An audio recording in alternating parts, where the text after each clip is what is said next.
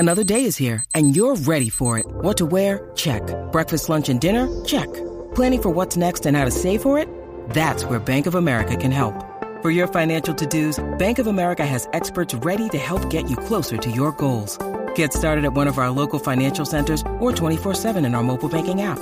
Find a location near you at bankofamerica.com/talktous. What would you like the power to do? Mobile banking requires downloading the app and is only available for select devices. Message and data rates may apply. Bank of America N.A., member FDIC. When you need mealtime inspiration, it's worth shopping Kroger, where you'll find over 30,000 mouth-watering choices that excite your inner foodie. And no matter what tasty choice you make, you'll enjoy our everyday low prices, plus extra ways to save, like digital coupons worth over $600 each week. You can also save up to $1 off per gallon at the pump with fuel points. More savings and more inspiring flavors make shopping Kroger worth it every time. Kroger, fresh for everyone. Fuel restrictions apply.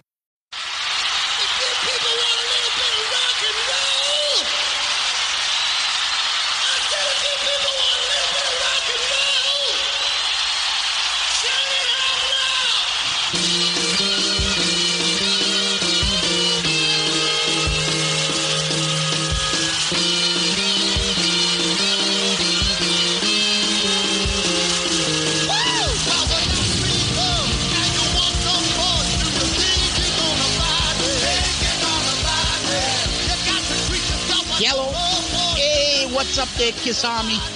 Tommy Zeus with another episode of Shout It Out Loudcast. Episode 31. We're calling this one Psycho Circus. Album review time, Tommy. Oh, yes. Wonderful, wonderful. And it's just us. We've had some A-listers the past few weeks. Now everybody has to just settle for little old me and you. That's right. Just me and you. We're going to snuggle up tight tonight. I got a major thunderstorm going outside. You people might be able to hear it. So I'm maybe I'm getting a little frightened. Yeah, but you can snuggle up with your little Peter Chris teddy bear. You'll be fine. I'll snuggle up with my little horsey in the barn until he'll boot me across the barn too. Yeah, it's just me and you, brother. Yeah, See, we're back. Some good guests lately. So we've had Ed from Click Tea Shop.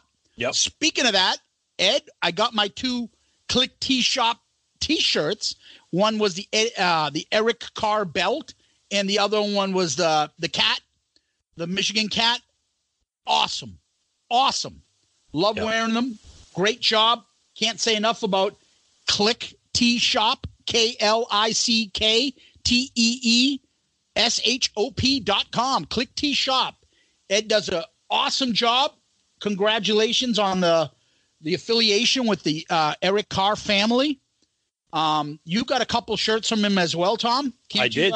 They're amazing. Yeah, I got the Talisman one from Kiss Meets the Phantom, and then I got the Budokan 77, which kind of recreates the drum riser and the flames from the Alive 2 gatefold. So yeah, I mean the stuff's amazing. I mean, we talk about it all the time. If you haven't checked it out, you have to check it out. The stuff's great.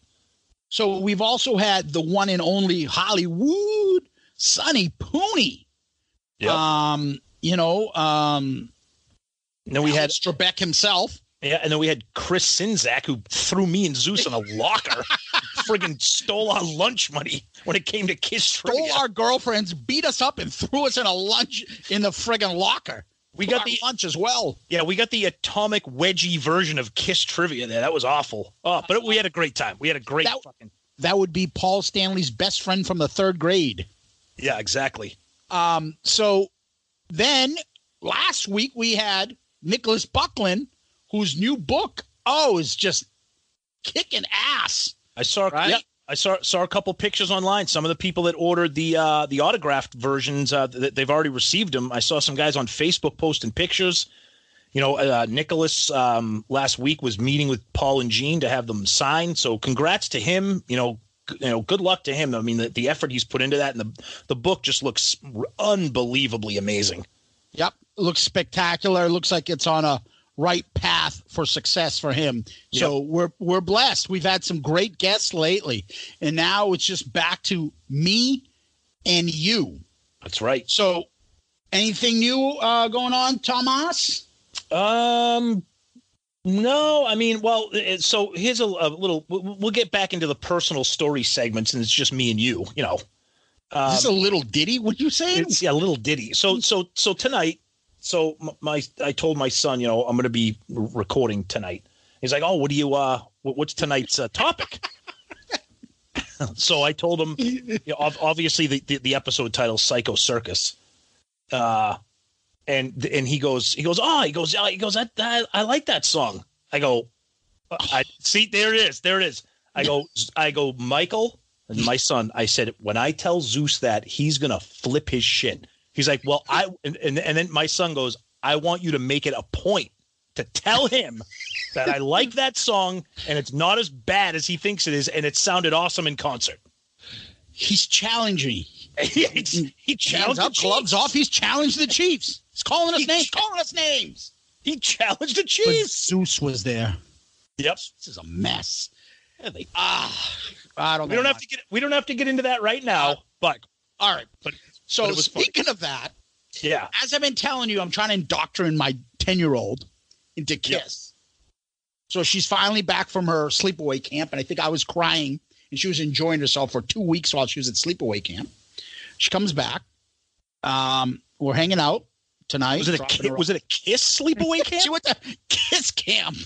One of the counselors was Peter Chris. Vincent. Vinny, grab the kid's luggage and bring it into the room. Okay. Do I have to do it right now? I was going to play him a lick. We're licking the kids, Vinny. He shows up. Hey, kids. Hey, guys, Ace fell in the pool. Ace fell in the creek again. Somebody pull him out. Kids camp. Why is that counselor throwing up into the fucking bonfire? Oh, man. Now join Kiss camp. See, Kiss camp. One of you will be allowed to sleep in Peter Chris's bunk for the gold edition. This is what happens when we don't have a guest on. Kiss camp. Oh my god. Oh my god. I'm sorry. I just ruined. You were trying to tell me a nice story about your daughter. The idea of Kiss camp just popped into my head. Oh my. Right, so sorry. In addition, I showed her because she likes Sure Know Something. Oh yeah. I played her the video, and she's liking it and stuff. And then right afterwards comes on, because it's YouTube, goes right into I Was Made for Loving You video. Oh, okay. I didn't say anything. I said, what do you think of this song? She goes, ew, he's so hairy.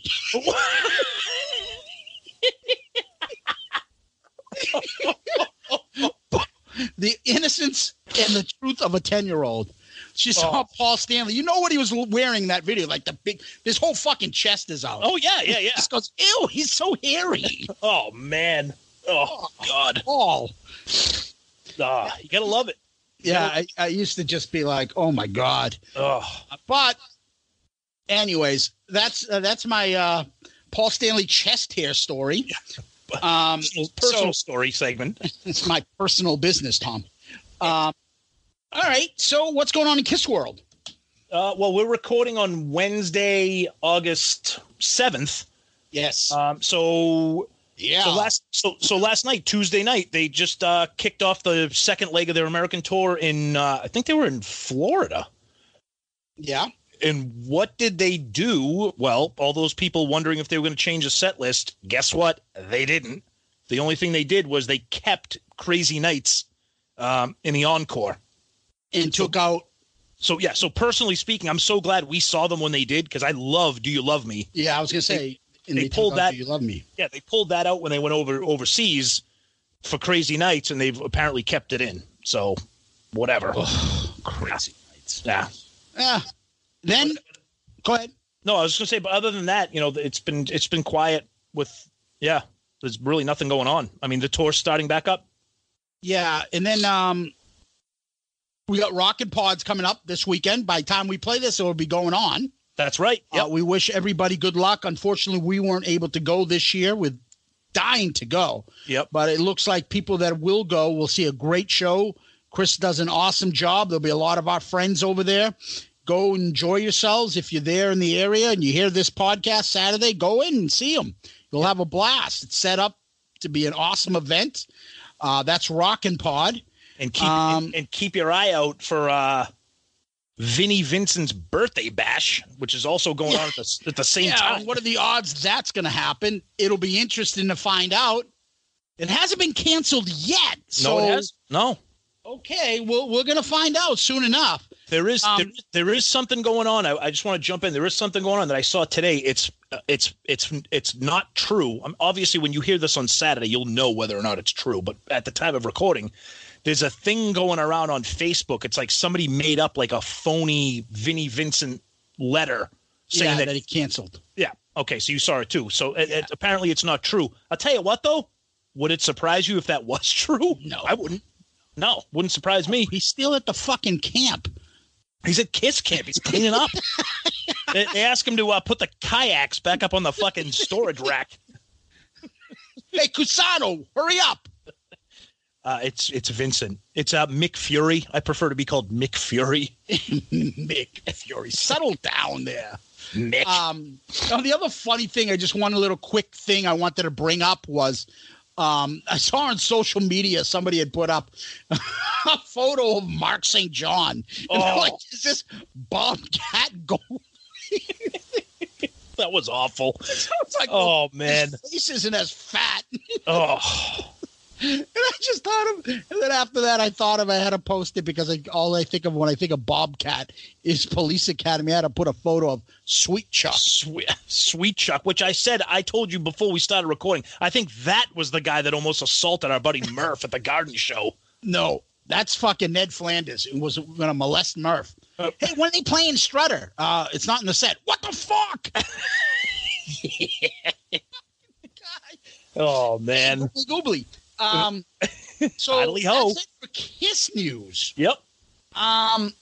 So we're up to our main subject. Yeah.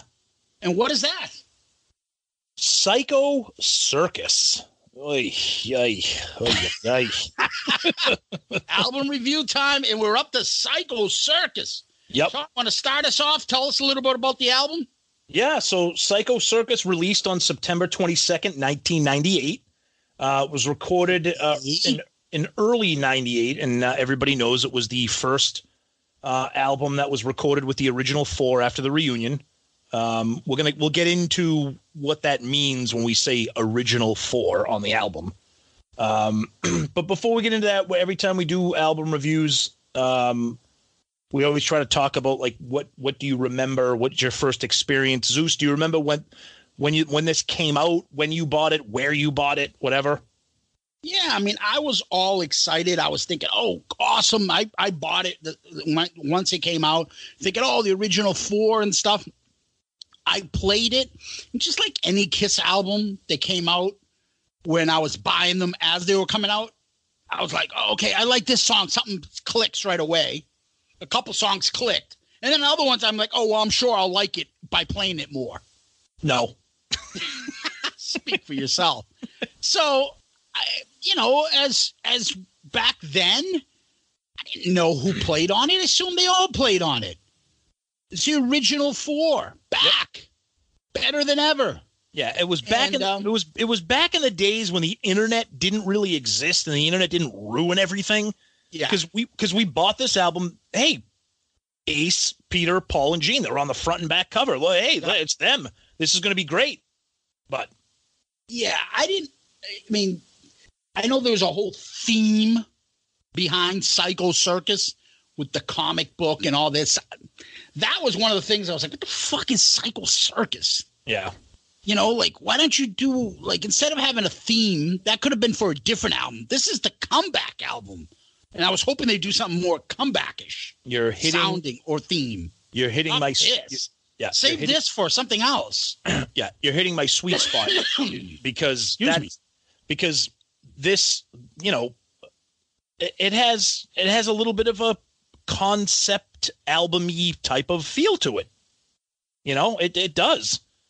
But before we get into the album review itself and all that, what we always do when we do our album reviews, if you've never heard any of our album review episodes, we kind of dissect the album itself, the cover art, the back cover art, the insides, anything extra. So I don't know about you, but I bought this, I think, like the day it came out. So I have that. I have the original too. Okay, so you have like that lenticular cover that you can kind of move it and the graphics change on the cover. Yeah, lithogram, whatever the fuck they call these things. Yeah, the lenticular cover. So you move it in one direction, it's like a clown face with the four faces. Yep. And then it's like the curtains with the kiss words. It's pretty awesome. It's actually a really cool cover, I think. And then the back cover has the four faces. They look pretty awesome. But you notice something about it when you open it up? When you open up what? The album cover. Okay. How did they know shit was going to blow up? In what way? Tell me what you're referring to. If you look at them, this is the Psycho Circus album. Yep, I have got it together. Yep. Everybody's supposedly pulling weight. Yep. Peter was the hero, was the MVP, as Paul called him, of the reunion tour, right? Yep. Peter, underneath his photo, says Catman. Oh, yes. Star Child. Space Ace, though. Yep. Yeah, right? That's interesting. They call it the Space Ace. Isn't that kind of shut the F up, Eddie Trunk? They weren't calling themselves the Spaceman. They were calling them Ace Frail. Well, they were doing this. No, it's a good point. When this came out. It's a good point. Yep. And when this came out, we'll get into it. Tommy Thayer did play on the album and everything, but at the time, you're right. This was probably the first time that they marketed on an album those titles, the Demon, the Star Child. I don't know. I haven't looked at every single product and when they did it, but that they didn't know, hey, let's just throw Tommy and Ace's stuff. Let's bring Eric Singer back at that point and name him the Catman. Maybe. But they did that. Yep. So, anyways, I just found that interesting on the cover. Yeah. The cover's not bad. I like the back, right? The four pitches. Yeah. I'm not into this whole Psycho Circus theme. I'm not a comic book guy. So I just feel like it's a theme that shouldn't be addressed with this album. Correct. You're right. Correct. Now, now other thing, when you continue to open up the album cover, you get the advertisement for Kistery 2. And then there's there's an order form for, Psycho Circus coins, a couple Psycho Circus T-shirts, a Kiss Army jacket, Kiss Army vest, Kiss Army blanket. And then I actually have a tiny little, it's about the size of a business card. It's a Kiss Army sweepstakes. It says you may already be a winner, and it says call 1-900 call Kiss to see if you're an instant winner. And then it says this is Vinny. Vinny, what are you doing? They hired me to answer the phones, even though this is a 20-year-old advertisement. Yeah, and then it says scratch off here for the PIN number. Mine's unscratched. Is that worth anything? I don't know. Put it on eBay and find out. Scratch here, and you can smell the back of Gene's ball scent. Probably. Scratch and sniff. Peter Chris's armpit hair. Pew. So that's the album cover in and out. Yeah, and as we talked about, the original 4. We didn't know any better. Yep. So we did not know any better. Ready to get into the tracks, or is there some information you want to talk about the album first still? Yeah, there's a lot to talk about here. I mean, like we said, we talked, it's marketed as the comeback album, the original 4, the return. Yep. But for people that are Kiss fans, they're going to know that, the original 4, I think played on one song. What was it? You Wanted the Best was like the only album or the only song, I think. Into the Void. Yep. Into the Void was the only. Peter played on that. I'm sorry. You're correct. I'm sorry. I was referring to the only song that the all 4 sang. That's a different thing. That's a Kiss trivia. We'll get into the songs like that. Nope. You're right. I guess a couple things I want to point out, Tom, is so they were originally trying to get Bob Ezrin to do this. Yep. and they settled for Bruce Fairbairn, what were some of those albums that he did? Yeah, he's Bruce Fairbairn, God rest his soul, he's since passed away. He was not too long after this either, right? Yeah, he was probably not the right guy to do the Kiss comeback album, in my opinion. But he had some hits going on at that time. Yeah, he did. And I don't think they wanted him. I think they, like you said, they wanted Bob Ezrin, but he couldn't do it. There was a timing thing for him. Bruce Fairbairn is known for producing Slippery When Wet, New Jersey by Bon Jovi, Permanent Vacation, Pump, Get a Grip, Aerosmith, Razor's Edge. He's a world-renowned, uber famous producer. Young guy. He was only not even 50 when he died. He died in 99, so not too long after this album. And I will say, the production of the album, like the sound, the album sounds good. Yeah. The drums are heavy because they're played by Kevin Valentine, not Peter Criss. We'll get into that. Yeah. But I think the drums sound great. I think the album sonically sounds terrific, and I think that's Bruce Fairbairn's credit to him. But would you rather have that, or would you have Hotter Than Hell? Well, the production sucks, but the songs are awesome. I would rather have awesome songs. Yeah.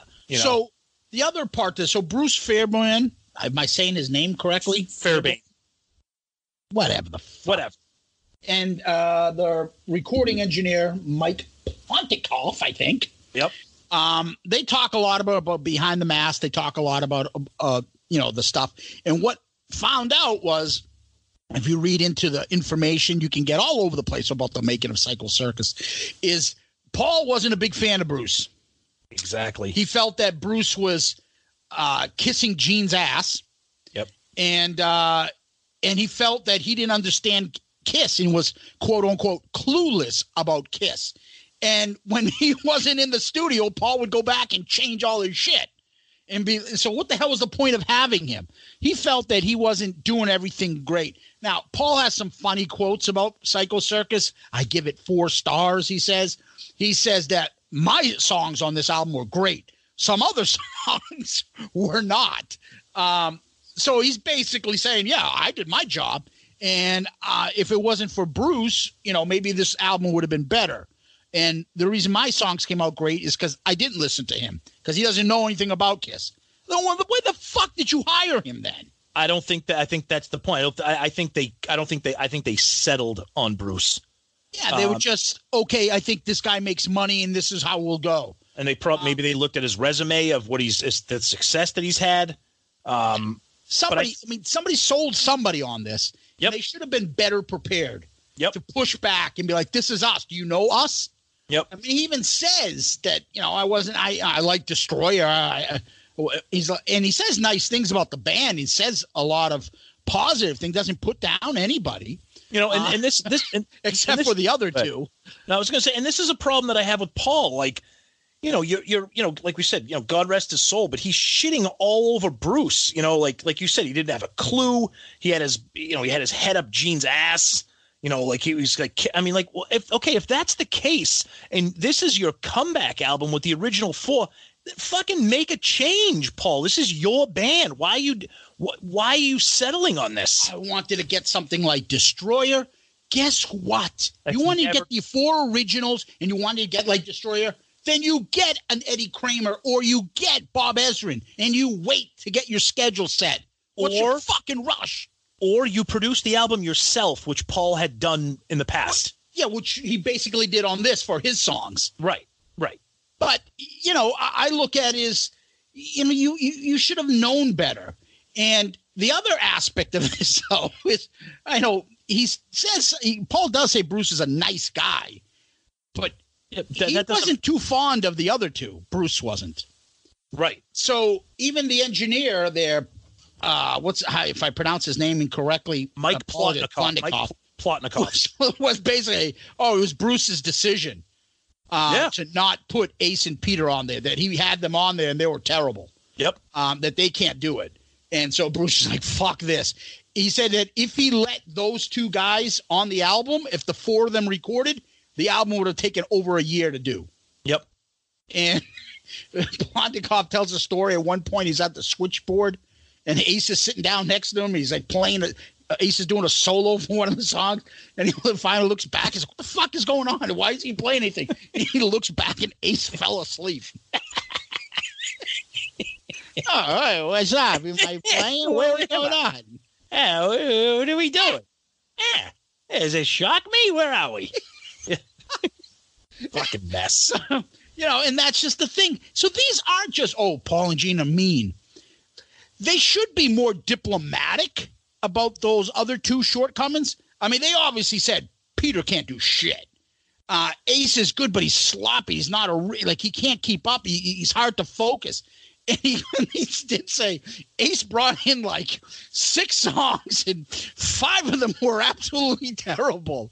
But even when you hear about Ace's songs on albums, they're always like, well, Gene took this, and then Paul took the bridge and made into this, and then Bob did this.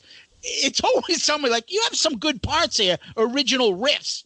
But hold on, let's make this a song, would you? I mean, speaking of songs in Ace, this might be my favorite friggin' quote of the whole thing. Again, Behind the Mask, great reference. When he's talking about, he's like, when I write songs, excuse me, I don't really think about them that much. He goes, this is great. He goes, to me, it appears Gene doesn't know the difference between a good song and a bad song. Because if you come in with 100 songs and you don't know which one's better, then it doesn't make sense to me. Because Gene would come in with like, oh, that's a song. That's a song. And I get Aces like Paul, like, well, I've got an idea here. Let me work on it. It's either going to work out or it's gone.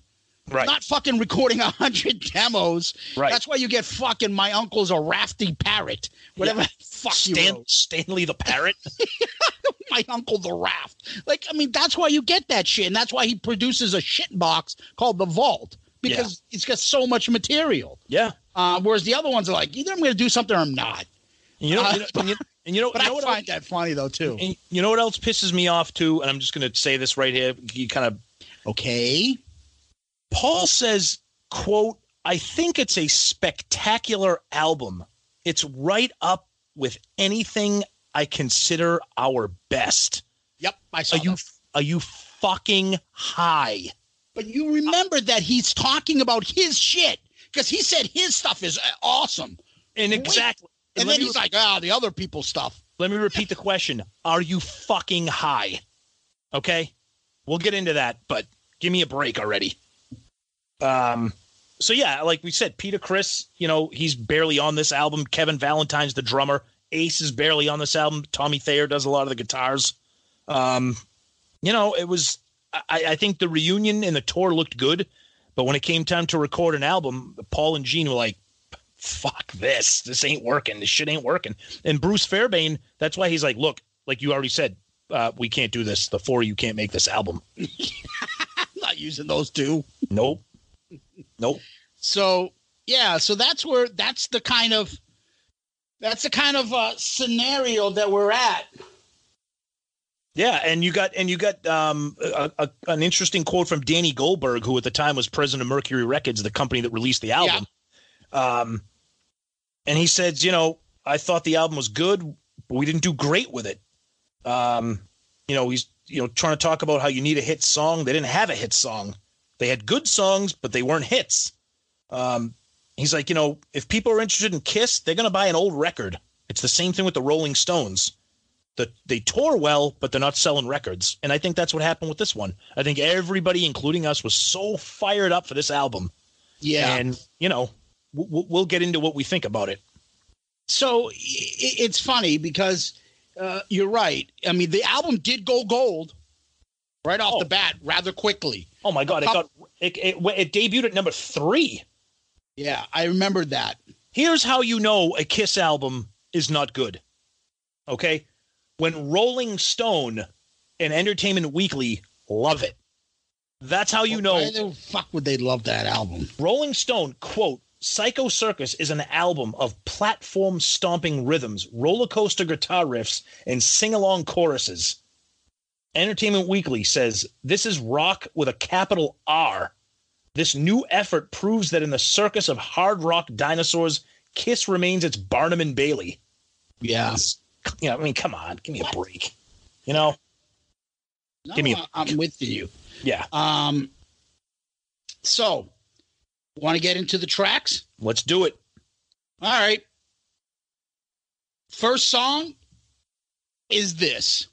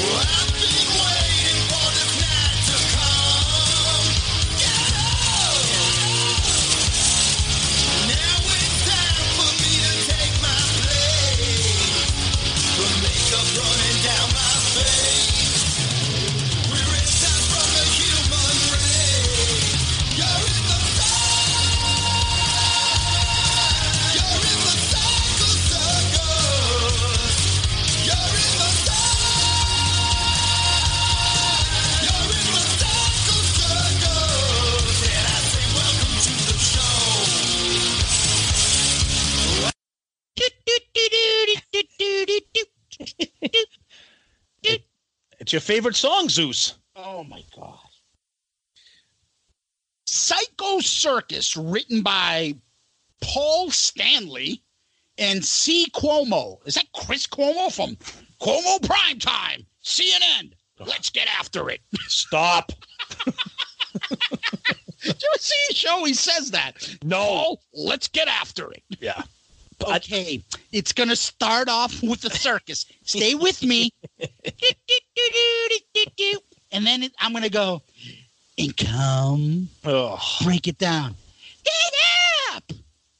You know, and do little things like that. And then scream, the circus. And I say, welcome to the show. So you don't like the song? Okay. Yeah, that song sucks. Okay. All right. Now I'm going to tell you this. Now I say this every time we prep for an album review episode. I immerse myself in the album. I soak myself in lamp oil, and then I light myself on for the. All right. Let me tell you this. Psycho Circus is not as bad as you make it out to be. It's not a great song by any stretch, but the chorus is terrible. It's a lazy fucking chorus. The little breakdown in the middle of the song, terrible. But I think the musically it's an okay song. It's stupid. The whole fucking circus thing is dumb. It's just dumb. But it was number one on Billboard's mainstream rock charts. Yeah, I could see that. It's a catchy song. I mean, if you're not a huge Kiss fan, I could see people. It was nominated for a Grammy and lost to Robert Plant, Jimmy Page song. Okay. It was Metal Edge's video of the year. But I could see that, though. Kiss hasn't been around. I could see why people enjoyed the song. I can. I mean, it's a catchy, hooky rock song. It's not great. Are you done trying to be diplomatic while I rip this shit up? I'm not being diplomatic. I'm just telling you what I think. You know, we're honest. We don't kiss anybody. It was written to fit the theme of Psycho Circus, the tour and album. The video, the 3D theme. You ever see the video? Yep. It's the first makeup video since I Love It Loud. Remember that one? Yep. You go from that to that. And the big thing was Paul was asking Bob Ezrin, Bob, how do I start the album? Oh, God. And this is what they wanted to do, that theme of starting the album. And remember this because I'm going to come back to that. So they start the album like by Welcome to the Show. And then they said, oh, I want to make this sound like Destroyer, start like that. And Paul was asking Ezrin, what would Bob do about this? And then when he played it to him, Bob said, I do it just like that. Yeah. You mean shitty. Yeah, exactly. And then Paul says, I'm still real proud of this song and that it has for me the same cinematic and visual quality that Destroyer had. Dude, are you fucking high? Again, I'm going to ask you high. You can't be that high. Man, you can't be that high. Do you know what that is? Tell me. Jamie Foxx, when he had his comedy special, when he said that, what was it? Whitney Houston said, Bobby Brown is the king of R&B. Shit. Ribs and barbecue, rocks and blunts. He ain't the king of R&B. He hadn't had an album out since 83. Rocks and blunts. You can't be that high. You can't be that high, Whitney. Rocks and blunts. Rocks and ribs and barbecue. Bobby Brown's the king of R&B. Let's go off on that tangent. Then what's our other favorite part of that fucking special? What, the OJ walk? It's that walk. Every time I see him, it's that walk. Look like he's wiping blood off his shoes. I killed him, motherfucker. For anybody out there listening, if you have not seen the Jamie Foxx stand-up, you have to see it just for the OJ walk. The OJ walk.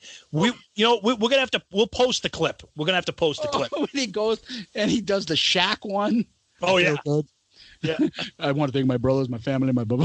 The other one's when he goes to Africa and he smells the African guy and they both think each other stinks. Motherfucker, it is you. What is that smell? It smells like shit. Yes, it does smell like shit. You. Hello, Pantheon Podcast listeners. Christian Swain here to tell you more about my experience with Raycon earbuds. Our family now has 3 pairs of Raycon earbuds around the house, and my wife just grabbed a pair of the Headphone Pros to replace some headphones from a company that was double the price. And yes, she loves them. Now, if you haven't pulled the trigger on a pair of Raycons, or even if you have, but you're in the market for another pair because they're just that good, well, now is the time to check them out, because they just launched their upgraded model of the best-selling everyday earbuds. With Raycon's upgraded everyday earbuds, now you also get active noise cancellation, ergonomic design, and multi-point connectivity that lets you pair with 2 devices at once. New quick charge function, 3 customizable sound styles, plus awareness mode. Available in a variety of vibrant new colors to complement any and all skin tones. I even have a pair of earbuds in a cool green color. I have tried just about every earbud known to humankind, and these Raycons are fantastic. Seriously, if you've been wanting to check out Raycons, there truly is no better time. You're going to ask yourself why you didn't check them out sooner, and Raycon offers a 30-day happiness guarantee. So what are you waiting for? Go to buyraycon.com/Pantheon today to get 20% off your Raycon order, plus free shipping. That's right, you'll get 20% off and free shipping at buyraycon.com/Pantheon. buyraycon.com/Pantheon. Hey folks, Stefan Shirazi and Renee Richardson here from the Metallica Report. And we are proud members of the Pantheon podcast family, where the best of music and podcasts unite. We've got something pretty cool for you. We're giving away an exclusive Metallica merch package worth over $250. That's a whole lot of Scary Guys, Skulls, M72, and other sought-after Metallica swag. And we've made it easy for you to win. Follow and share the Metallica Report, and you're in the game. Go to pantheonpodcast.com/Metallica, enter your email, and hit that button to be entered to win. And just like that, you're eligible for our monthly exclusive Metallica merch package. And guess what, rockers? You can enter every month, so just do it. And while we love our global brothers and sisters, the lawyers won't let us ship outside the U.S. You guys got to listen. That's one of my favorite comedy specials. Jamie it's one of the best. Oh, awesome. Anyways, steering the car back into the lane. Where the fuck was I? I don't know. We're losing it now. This is what happens when we don't have a guest on. Do shit songs and shit albums. Paul played, Tommy played, Bruce played, and Kevin Valentine played on this song. Yeah, and now I will say, I'm going to get back to the song, sonically speaking. I think the drums are, on the whole album, I think the drums sound great on this. Hold that thought. So, okay. Psycho Circus. We finished. Are we finished? Can we move on? Please do. Okay. Then we get into this.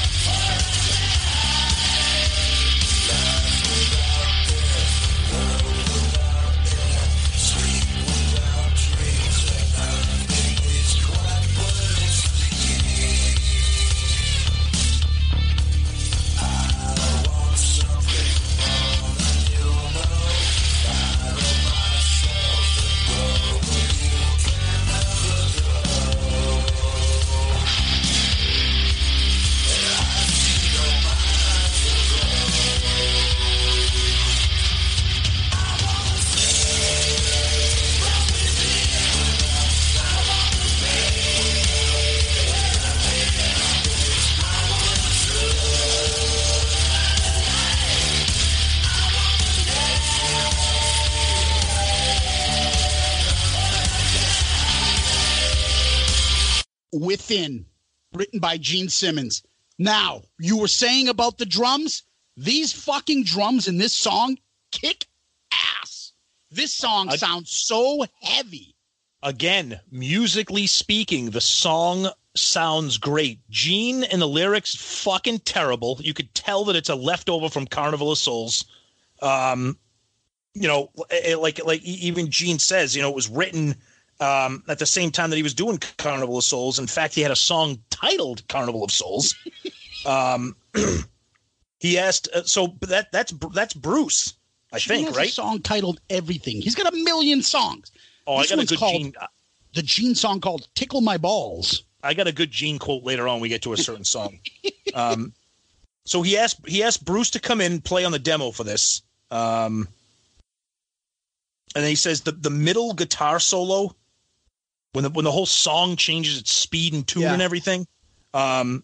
He wrote that. He said he wrote that as an homage to the middle of Detroit Rock City. Yeah. He said it was supposed to be in a different song, but we never finished it. So I stuck it in the middle of this song. What the fuck? He's got the most ADD of anybody. Look, he just throws shit all over. That's why half of these album reviews, that song should be half of this. Then it went to that album. Then it went on to that song. Well, what is he? Okay, look, I know you don't like Rush, and that's totally fine. This is something that Rush would do. Rush is famous for their time signatures, where the song all of a sudden stops and goes in a completely different direction. This is not a Kiss song. What are you doing? It's just stupid. May I jump in? So this also is, Gene says, this comes from the George Harrison song "Within You, Without You." Yeah, whatever. Gene. That's Bruce with the backward guitar in the beginning. Yes.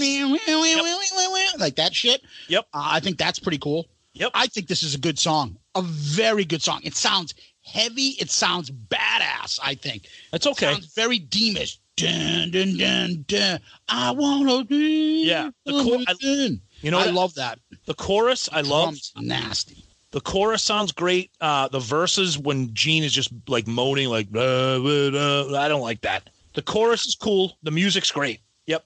All right. Moving on to this.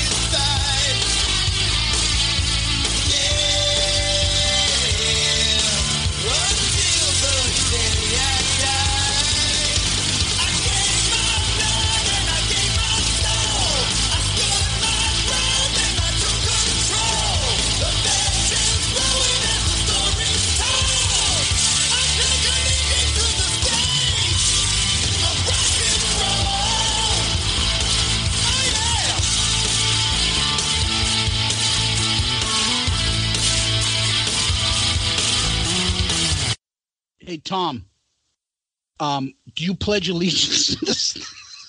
Look, I'm going to tell you right now, I fucking love this song. I love the song. It's stupid. It's fucking stupid. It is so corny and cheesy, but here's the thing. I'm going to say it again. Musically, I love the music in this song. The lyrics are whatever. I love it. The lyrics written by Paul Stanley, his friend Holly Knight, who's got a couple other tracks there, and Kurt Como. Let's get after it, Chris Como. I pledge allegiance to the state of rock and roll. Paul's another attempt at Rock and Roll All Night anthem. Yep. That he's still pissed off that Gene took that, and it's Gene's got the biggest song in Kiss history. Yep. Honestly, I believe this song is something that Paul took to Rock and Roll Fantasy Camp, and he teaches retards that fucking go there and say, now half our people go, hey, I went to that. Yeah, exactly. This is how you want to write a rock anthem. And I think one kid that flunked out of his Rock and Roll Fantasy Camp said, hey, how about we do one called The State of Rock and Roll? I pledge allegiance. I don't like that idea. And then he goes in the back, goes, that's a great one. Yeah, it's funny, though, when you see Paul's quotes, he says, all I can say is my songs on this album are great. What the fuck, dude? I can't deal with that. All I can say is my shit's great. I will say I like the song. It's corny and cheesy, but I like it musically. It's a good song. Paul says it's great, and all his songs are great on the album. It's not great. But not everyone else is great. Yeah, settle down, Beavis. It's not fucking great. Nothing is great on this album. Pledge allegiance to the state.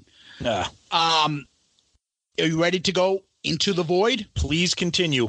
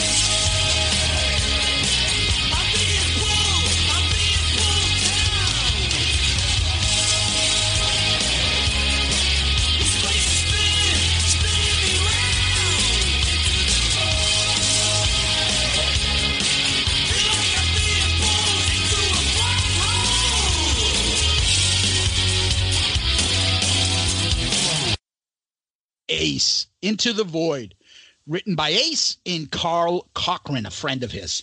Yep. Thoughts? I like it. I like the overall riff that kind of carries through the song. I think Ace sounds good in it. I think the chorus is kind of cool and catchy. It's a good Ace song. I like it. I mean, it's not great, and it's not Rocket Ride or Shock Me, but I like it. Yeah, I think Gene played around with the lyrics and made it more Ace with the black hole void kind of stuff. Yep. And he tinkered with it as usual. And I think Paul helped him out with it as well. Yep. This is the part where Mike Plotnikoff says, Ace, the songs that Ace brought in were horrible. I know. He goes, it was hard to get a good song out of Ace. But he did say this is the only song that the original four played on. They played it live and recorded it. Yep. If they just use, he says, if they just use the four to play, it would take over a year to do this album. Oh, yeah. But Ace invites Peter, come play on this. You only have one song on the album. Come play on my song. No. So Ace is the one. No, you got to read the quote here. Peter Criss, quote, I remember going over to Ace's house on a Sunday morning. He called me up to fuck around with him.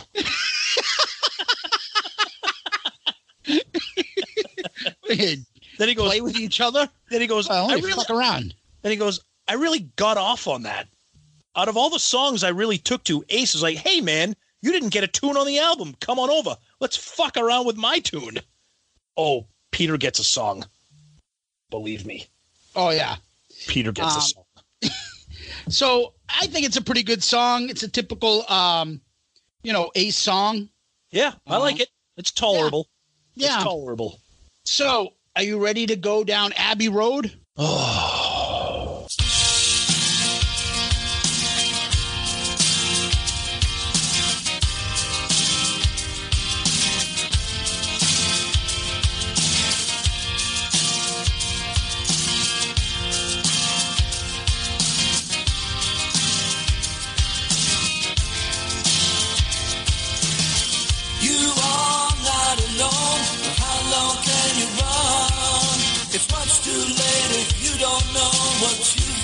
It's gone. Once upon a time you were a child, but that was yesterday. Believe that magic in your heart would never fade away. But hold your head up high.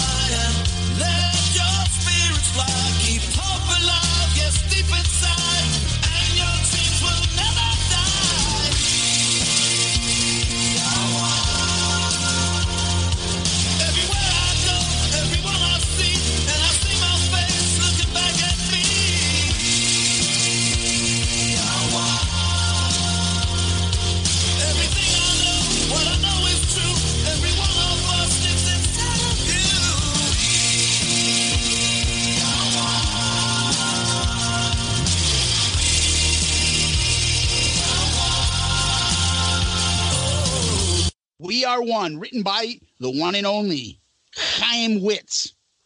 What do you think? Can I plead the fifth? Go on. Literally, if anybody listened to our Smashes, Thrashes, and Shit episode way back, this song, it's embarrassing that I'm a Kiss fan. It's embarrassing that this is in their discography. It is embarrassing. It is shameful. It should be stricken from the record. It's a fucking disaster.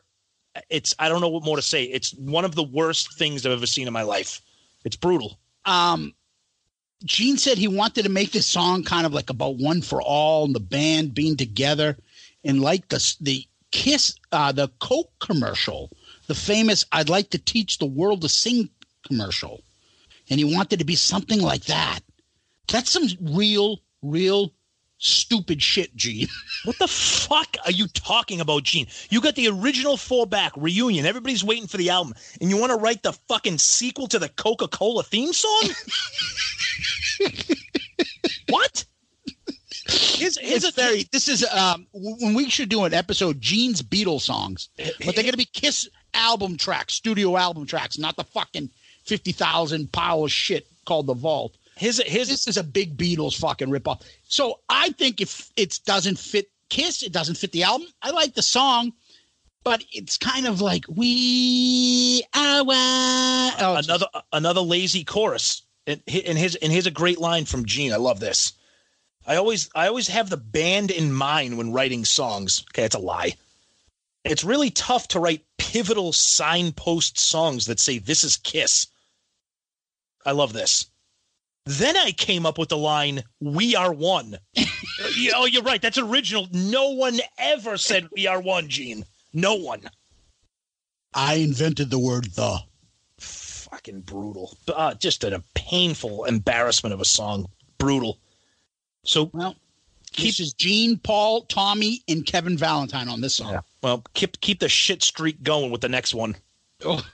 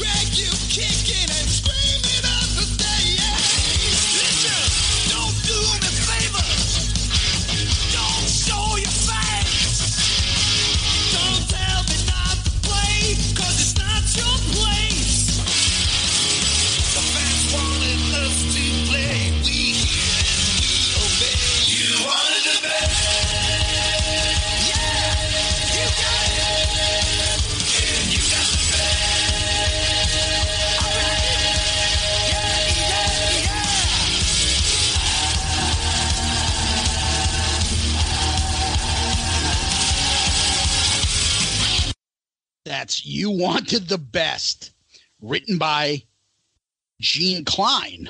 Fuck, man. Originally called Just Give Me Love.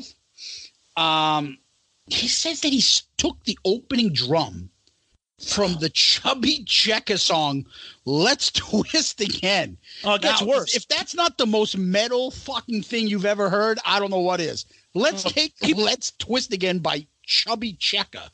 Oh, no, it gets worse. Well, wait. That was one of the first records I bought. I was a Chubby Checker fan. I was a Twist. Wait, no. I became a Twist champion. What the fuck? What is going on? Where am I right now? That's funny, Chubby Checker. My daughter takes class, like some music class in school, and they taught her all this stuff. So my daughter started asking me about Fats Domino. All right, that's good. Right? She's learning. Fats Domino, Chubby Checker. What the fuck? Who thought of those names? Do you think Gene was like, I need to be somebody like that? I'm going to be bloated backgammon. Like, what is all these fat You know what this is? Honestly, when you hear a song like this, and you hear a song like We Are One, and you read about it, it's so arrogant and not knowing who you are and who your fan base are. that what are you doing writing these songs? It's just fucking awful. It's brutal. The music's terrible. I mean, it's just awful. You know, the best part of this song is Ace. Go ahead, Zeus. What does Ace say that makes this fucking song tolerable? What you want? Because it's not your place. That song in lyric is so unbelievably like out of tune. It's even I can pick that up. It's like it was edited in. So they told each other it was about the band, and Bruce told them, "I need you guys to sound pissed off, really pissed off." And Peter says, "Oh, I can do that. No problem. Check this out." Now, Peter with his anger management. Peter actually sounds really good on this song. His voice sounds great. The song's a disaster. Yeah, it's awful. Is again, it sticks out for me because it's the only song that has all four members. The closest thing is I think Kissing Time. Yeah, with all the vocals, yes. Yeah. Yep. And that's why it has a special place for me. Yeah, okay. I'll give you that. Yeah, so besides Gene's Twist Championship and Twist, and then you got the, Peter being mad. Ace played lead guitar, along with his other two songs where he played guitar. The one song that's not on the album, In Your Face, and on Into the Void, and this. Yep. And then Kevin Valentine played drums on this. Yep. So. Yeah, it's whatever. It's not good. All right. So we're moving on, Tom, to the Patriots theme song. That's right, baby. Let's go.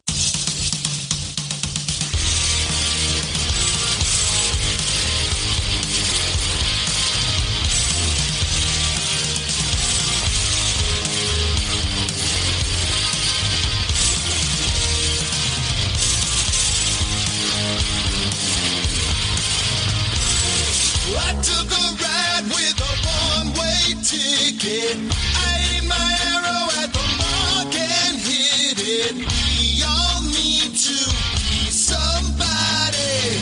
Been broken down, but not defeated.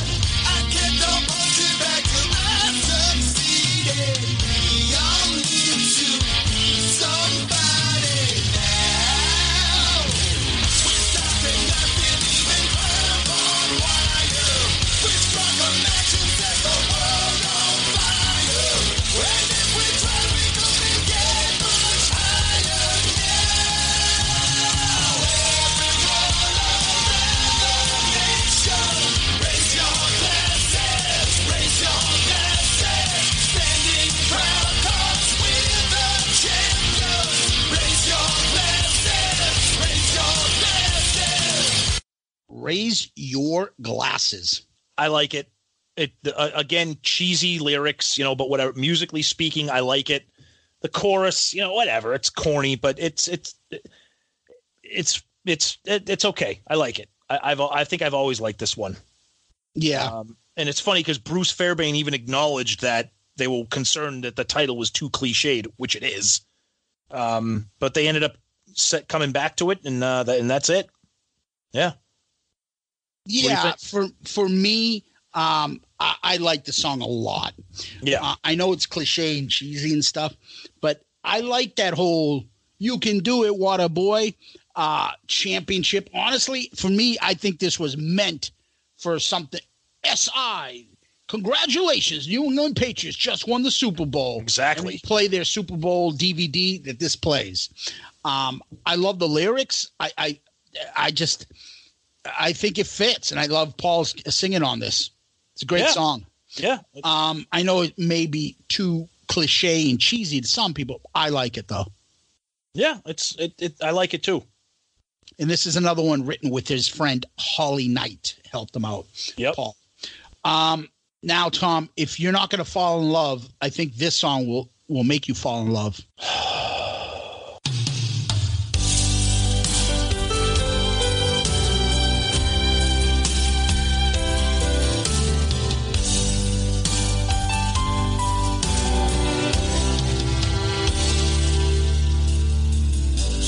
many people tried to help me on my way. So little time and there's still so much left to say. There's no explaining all the things that I've been through, but I finally found my way to you. I finally found my way to you.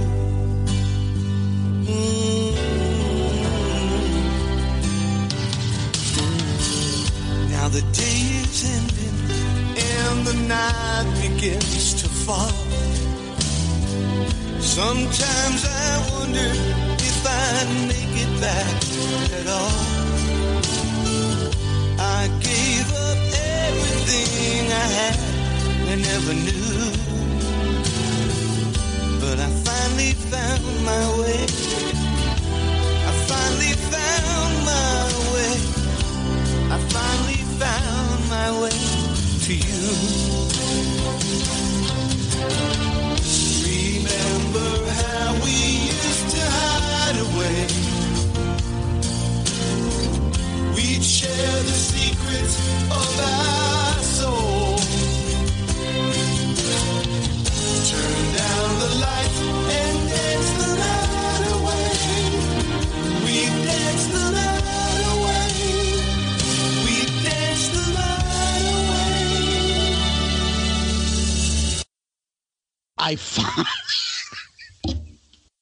I finally found my way. Again, if anybody has listened to our Smashes, Thrashes, and Shit episode, this song is so bad. Again, whenever we prepare for our album reviews, I listen to the album. I listen to it more than once. This song is so bad. It's not even a bad Kiss song. It's a bad song. It's terrible. And there's a piece of me that wonders, did Paul and Gene do this to Peter on purpose? Did they do this on purpose for him? And, he could have done, something like, Getaway or Mainline or Baby Driver. They gave him this? Am I being a conspiracy theorist? What do you think? Yes. Okay. Bob Ezrin and Paul wrote this. Ezrin wrote this with the thought for Peter. We got to give him a great ballad.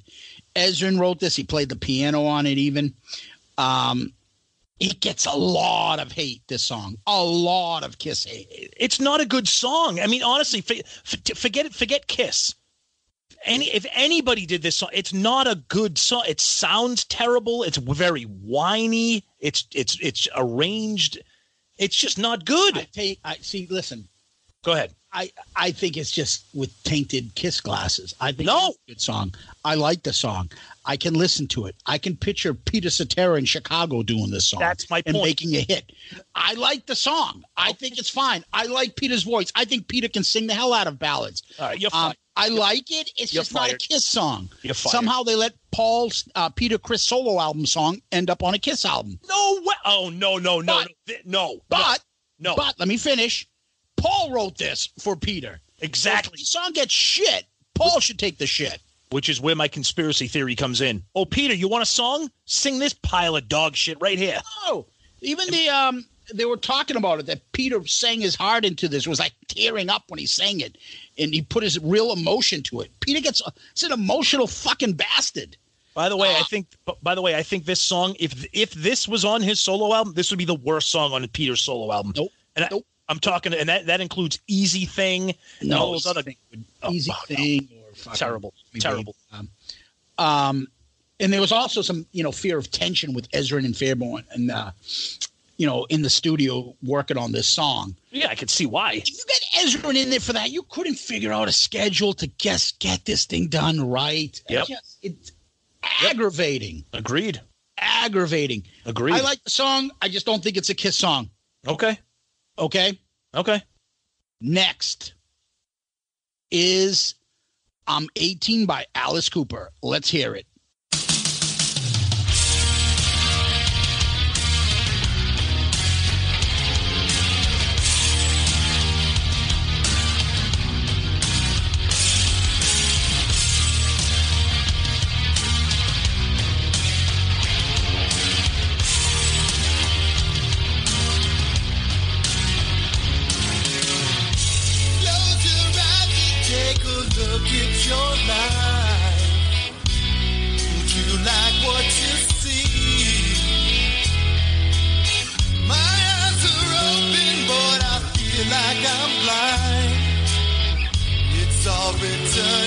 to me.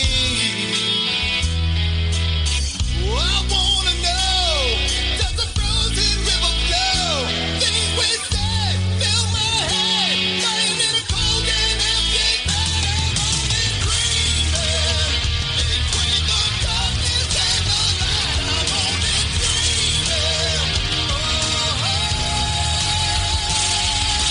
Dreaming. Can't tell the day from the night. I'm only dreaming.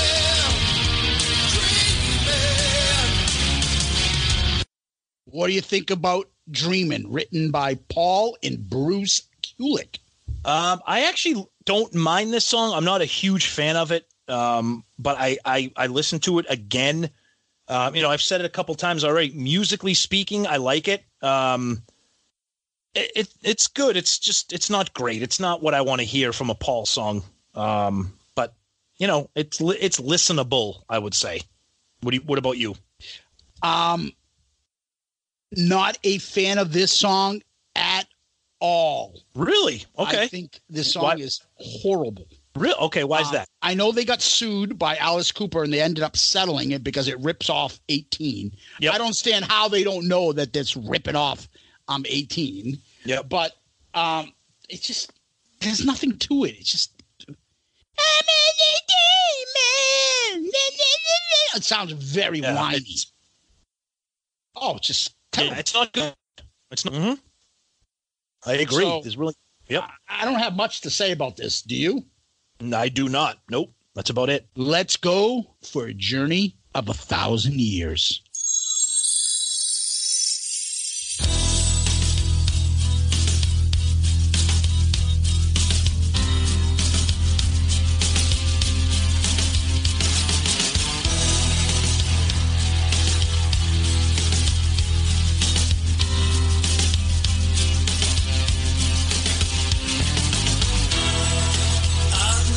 Just where you come from.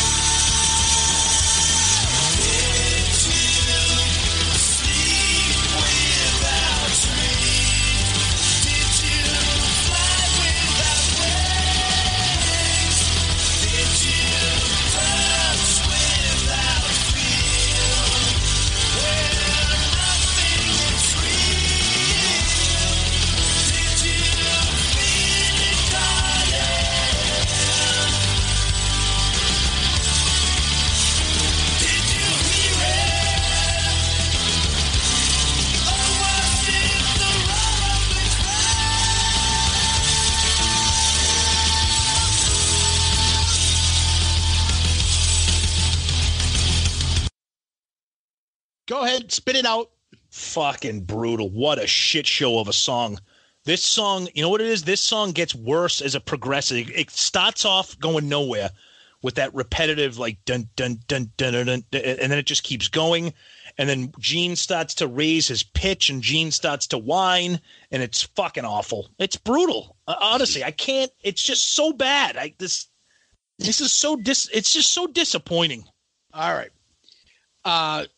Gene, one of Gene's old songs, "You're My Reason for Living." So the Strings played the guitar theme from Circus. I don't know if you get that. Yeah, I did get that. That's very cool. That's about the only cool thing about this song. The other part about this is I told you I'd come back to it. Okay. Welcome to the show. The theme was the Welcome to the Show, Circus. Yep. If you read the lyrics of A Journey of 1,000 Years, and Gene talks about this was going to be part of a Kiss movie he was going to do for a while. Yep. The lyrics at the end. Did you feel it coming? Did you hear it? Yep. Like, it's here. Yeah. Just this whole journey of Kiss, and that's the way they're ending it. I love that. I like that it ends on a theme. Fuck that. I really like this song. Like this song. This song is awesome. What is going on here? It's just the mood, the way it goes. I think it's fucking awesome. I love it. Wow. Wow. I'm a big fan of this song. I think it's fantastic. What? My God. So once again, me and you in our I can't handle Kiss taste are all over the map. I can't handle this. So 10 songs. Now, before we break down into, what we think of and rank them, there were a bunch of songs, and I could have done this. The only one really that is part of this album, I will say, is this song, In Your Face by Ace.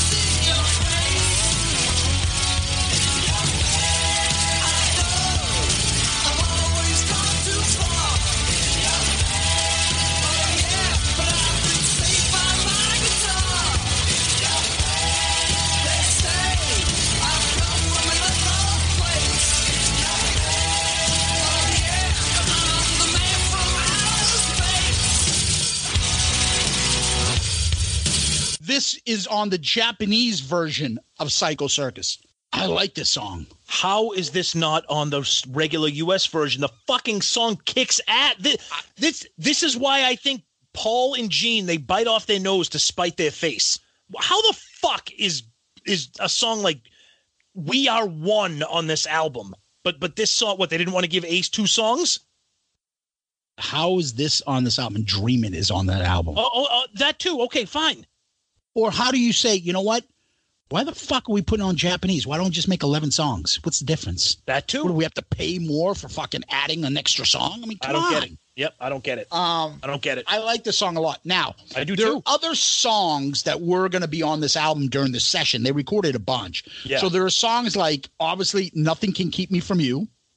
It's My Life, which was done. Gene tried to get it on albums for years. How is which that? Which is the best, one of the top, this is a Mount Rushmore song for me. How is that not on? Again, how is that not on here?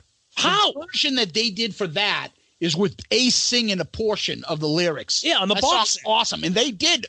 Ace played on that song, too. I don't get it. The song Carnival of Souls, Rain Keeps Falling, Body and Soul, Sweet and Dirty Love, I Want to Rule the World, Hope, I Am Yours, Rear View, not to confuse with Pearl Jam's Rear View Mirror. Like a bunch of these songs ended up on Gene's Asshole or The Vault, or if it's Paul's, Nowhere. So let me ask you this. How are we supposed to believe that those songs, like who said, you know what, these songs aren't going to make the cut. Instead, we're going to put You Wanted the Best on here. I like You Wanted the Best because it has the 4 people. Okay. So, but I get what you're saying. Okay. All I'm saying for you is it goes back to the thing that we've talked about since day one when we started this podcast. For those who don't know or those who pretend to know, Paul Stanley runs KISS. When it all comes down to it, Paul runs it. And you know why? Gene knows because of KISS, he can make as much money as he ever can dream of. Oh, yeah. He just needs to know at some point, push comes to shove, Paul will put his foot down on certain things and he can't beat it. So for Paul, it's like a win-win for both of them. Like Paul just sits back and lets Gene be the fucking, the cash whore, selling out everything and doing all this work, making Paul a millionaire 100 times over. Yep. And Gene knows, well, in the end, Paul's got a ton of talent. He'll do all the fucking work. He'll come up with the hooks. He'll get the right stuff. And if I have to let him do that, doesn't matter. I'll get my 3 or 4 songs on. If he gets 4 or 5, what do I give a shit? If he fucks over Ace or Peter, I'm not stepping in the middle of that. Fuck it. What do I care? I get to make all my money. And Paul saying, well, Gene makes me all this money.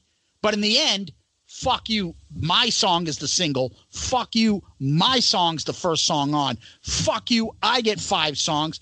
And fuck you, Peter. Pick up my bags. Pretty much. Yeah. No, you're right. I don't deny any of that. But so I compiled a list here of why this album sucks. Okay. So I have a couple of bullet points about why this album is a pile of shit. Go ahead. Okay. First one.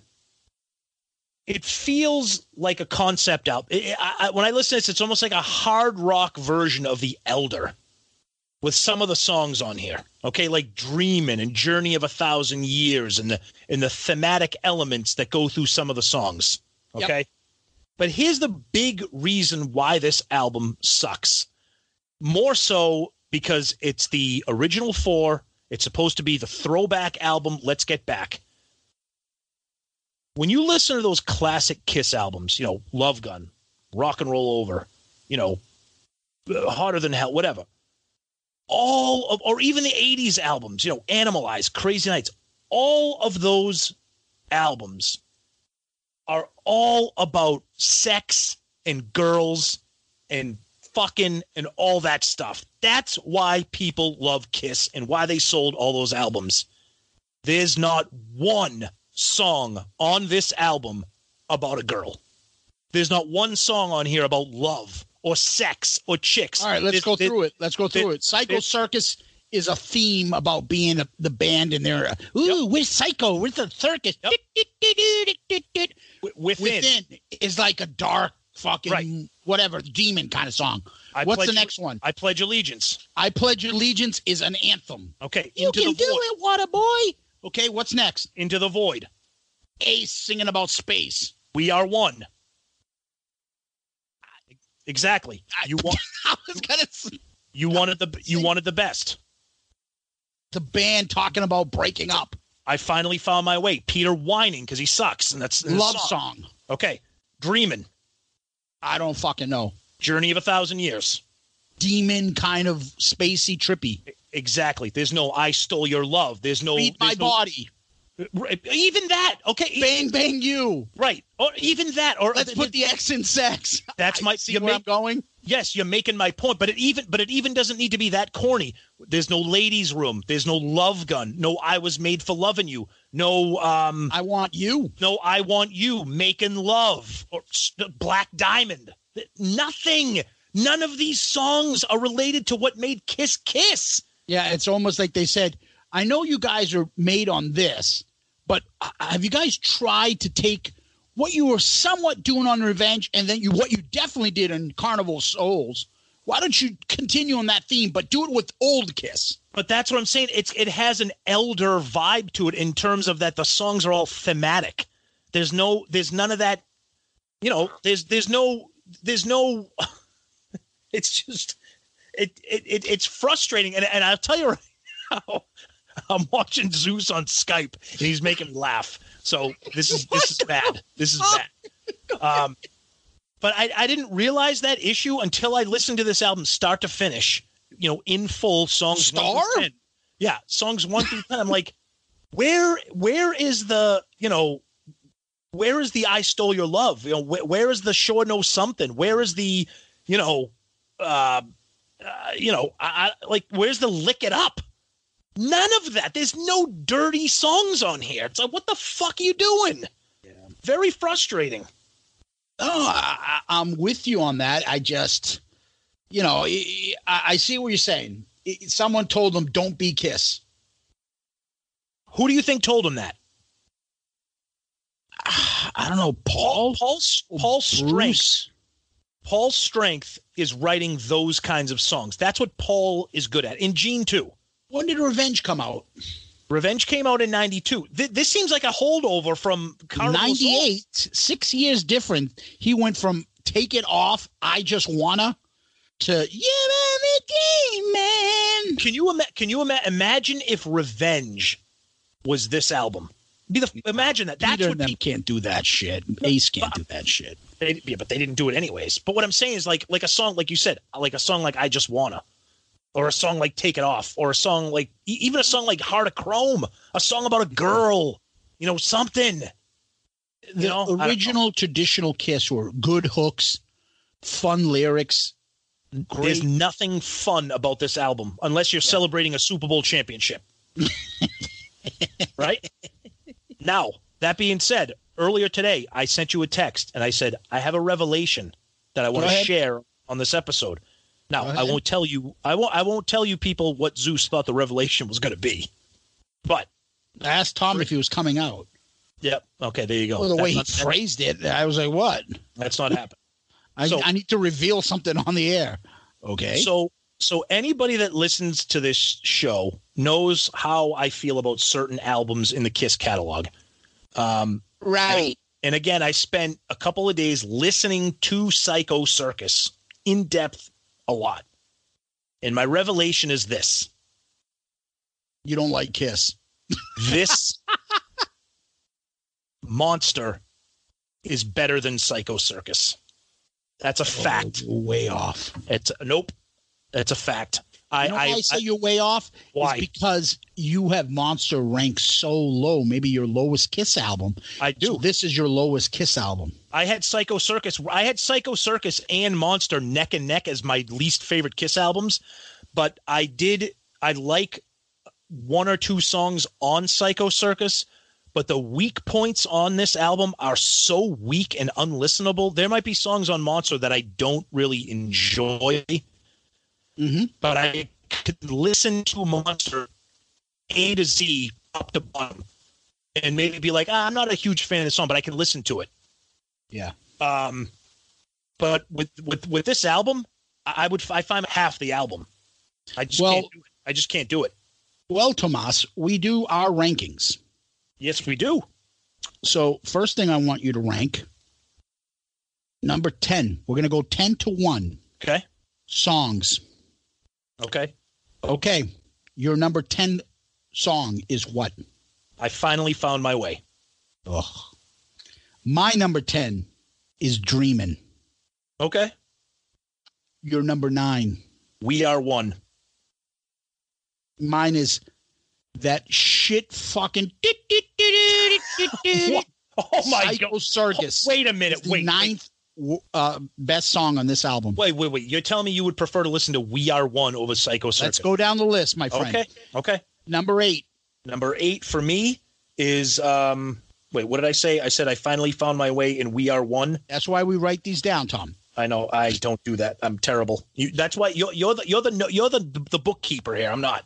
All right. So number 8 for me. Crypt keeper. Special. What? That looks like Ace these days. So number 8 for me is Journey of a Thousand Years. Number 8 for me. I pledge allegiance to the state. Our list is like reverse. Okay. Number 7. Number 7 for me is You Wanted the Best.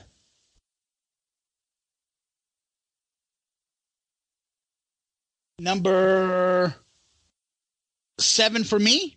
Yep. We Are One. Okay. Number 6 for you. Dreamin'. Number 6 for me is I Finally Found My Way. How the fuck is that 6th? I like the song. Dear Lord. Number 5 for you. Within. Jesus Christ. Into the Void for me. Okay. Number 4 for you. Into the Void. Number 4 for me is You Wanted the Best. I love the fact that all 4 people are singing. Okay. Number 3 for you. Psycho Circus. Oh, that song sucks. Number 3 for me. Very high. These songs really are songs I really like. Yep. Journey of 1,000 Years. Oh, Lord. Number 2 for you. Raise Your Glasses. Raise Your Asses. Yep. Number 2 for me is Within. Number Okay. 1 for you. I Pledge Allegiance. My 2 favorite songs. My God, that song sucks. But I honestly, I admit the lyrics are a fucking disaster. I really like the music. I like the music. Sure you do. Yep. My number 1 is Raise Your Glasses. Okay. So, from 10 to 1, start from the bottom. Your list again, do you remember? Yes. Go. Oh, shit. I think I remember. Try not to drop everything. Please, I wouldn't mind if I dropped this and fucking smashed it. All right, so my number 10 is I Finally Found My Way. My number 9 is We Are One. My number 8 is Journey of 1,000 Years. Okay. My number 7 is You Wanted the Best. My number 6 is Dreamin'. My number 5 is Within. Within. My number 4 is Into the Void. My number 3 is Psycho Circus. My number 2 is Raise Your Glasses. And my number 1 is I Pledge Allegiance. I go 10 through 1. Dreamin'. Psycho Circus. I Pledge Allegiance. We Are One. I Finally Found My Way. Into the Void. You Wanted the Best. Journey of 1,000 Years. Within. Raise Your Glasses. Fuck that list. It looks like the universal song for me and you is Raise Your Glasses. You want to know how fucking different our opinions are? I Pledge Allegiance. Your number 1 song is number 8. Okay. Other than Raise Your Glasses, I have Within as number 2. For me, you have it as 5. You have Psycho Circus as 3. I have it as 9. Okay. Journey of 1,000 Years as 3. You have it as 8. Holy fuck balls, Tommy. Because the album's terrible. Oh, no, you're so wrong. Okay. I think the bottom 2 are terrible. I think We Are One, I Pledge Allegiance are fillers. I think Into the Void, I Finally Found My Way, and You Wanted the Best are pretty, they're not bad. I think Journey, Within, and Raise Your Glasses are awesome Kiss songs. Okay. That's me. Okay. Album covers. Now, when we do album covers, we're comparing it to the album covers of other studio albums that we reviewed. So far, we reviewed in chronological order of the release dates: Dress to Kill, Rock and Roll Over, Gene Simmons Solo, and Animalize. Tom, so far, you've ranked as your number 1 Dress to Kill, then Rock and Roll Over, then Gene Simmons, then Animalize. Where do you put Psycho Circus? I'm going to move Animalize to the last and put this in 4th place. Okay, so you go by Dress to Kill, Rock and Roll Over, Gene Simmons, then Psycho Circus, then Animalize. Correct? I thought I had Rock and Roll Over number 1 with Dress to Kill number 2. I believe that's backwards, Tom. Okay. No You can complaints. always change your mind. No complaints either way. I love Dress to Kill. It's not obviously it's not a big deal. For me, I had Rock and Roll Over, Dress to Kill, Animalize, Gene Simmons. You know what, Tom? I think you're right. Okay, I think I am too. I think I was reading the album itself. Oh, Let's do this over. Okay. Let's do album covers now. I will delete the rest. Album covers. Tom, you had Rock and Roll Over, Gene Simmons, Dress to Kill, Animalize. Yep. I had Rock and Roll Over, Gene Simmons, Dress to Kill, Animalize. The exact same thing. Exactly. Where are you putting Psycho Circus? I'll drop Animalize to last and then put Psycho Circus in fourth place. Okay. So Psycho Circus takes over fourth place. Animalize is still last. Yep. Miraculously, I agree with you. Yep. So we have the same. Still the worst. Yep. Those first three that there, Rock and Roll Over, Gene Simmons, Dress to Kill, are fucking killer album covers. Yeah, it's gonna be tough to move those guys out. Yeah.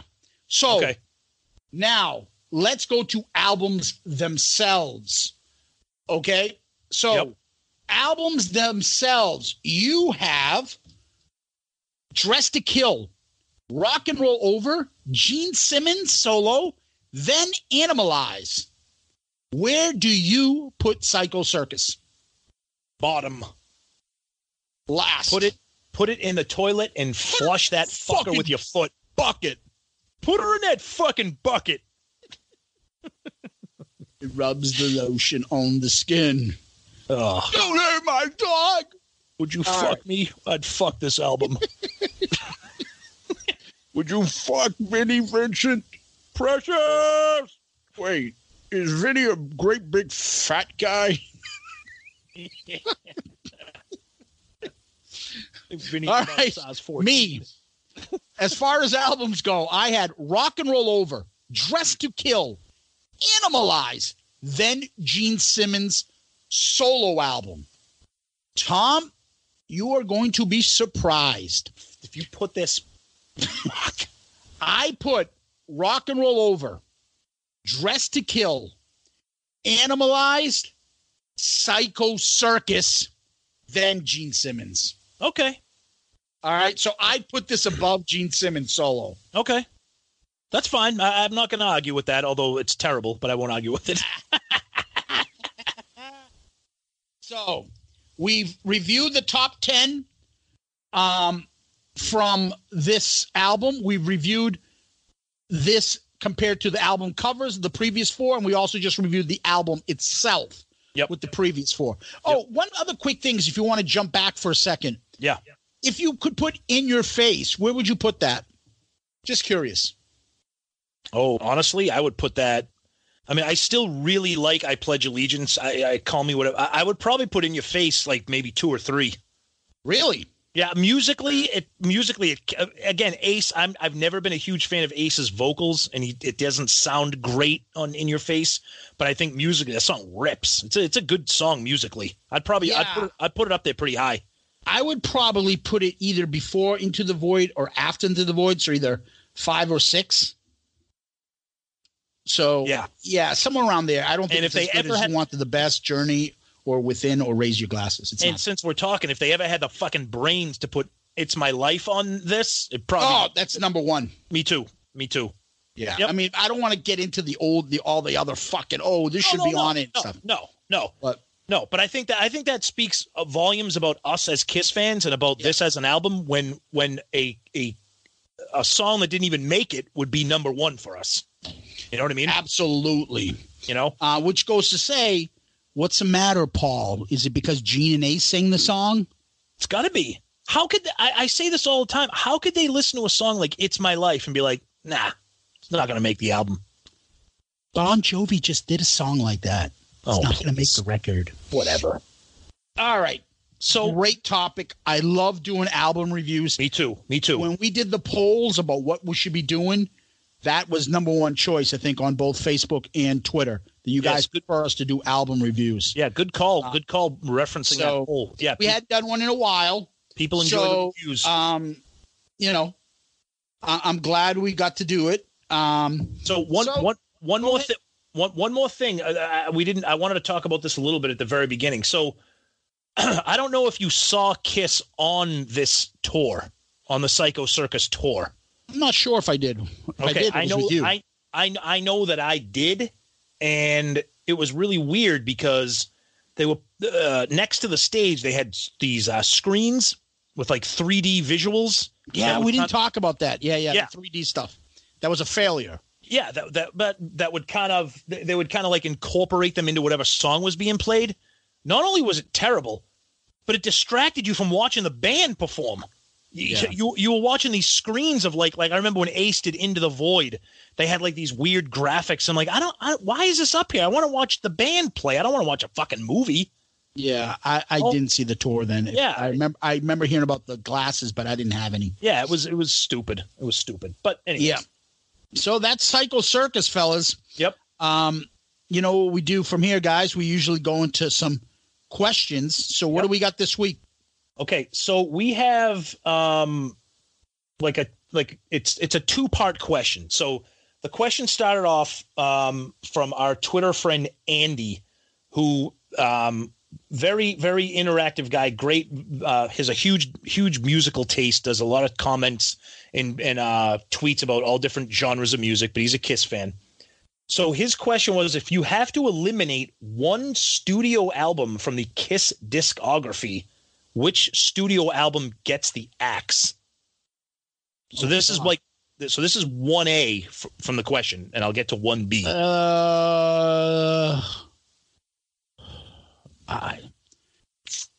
It's like getting rid of one of your kids. Right. I don't want to give away what I think is the worst album because I don't think this is the worst album. Okay. I would probably guess and go out on a limb and say I'd get rid of Monster, being that it's the last album. It's the one I have the least amount of sentimentality attached to it. That's where I would go. What about you? Okay. It's funny because what I just said about Psycho Circus and Monster, there is, like you said, there is a personal attachment to Psycho. I have nothing. There's no connection to Monster with me. I feel like it's just another album. Yeah, whereas Psycho Circus, you don't want to miss the chance. So you heard all four of them on there, or Ace playing on a Kiss album again. Right. So, right? I could do without Tommy on an album because I already have Sonic Boom, which is a very good album. I am kind of contradicting myself when I say that I think this is probably their worst album. But it's sentimentality too. It's that's why you have more attachment to it. And I also don't want to give away what I think is the worst album they've done.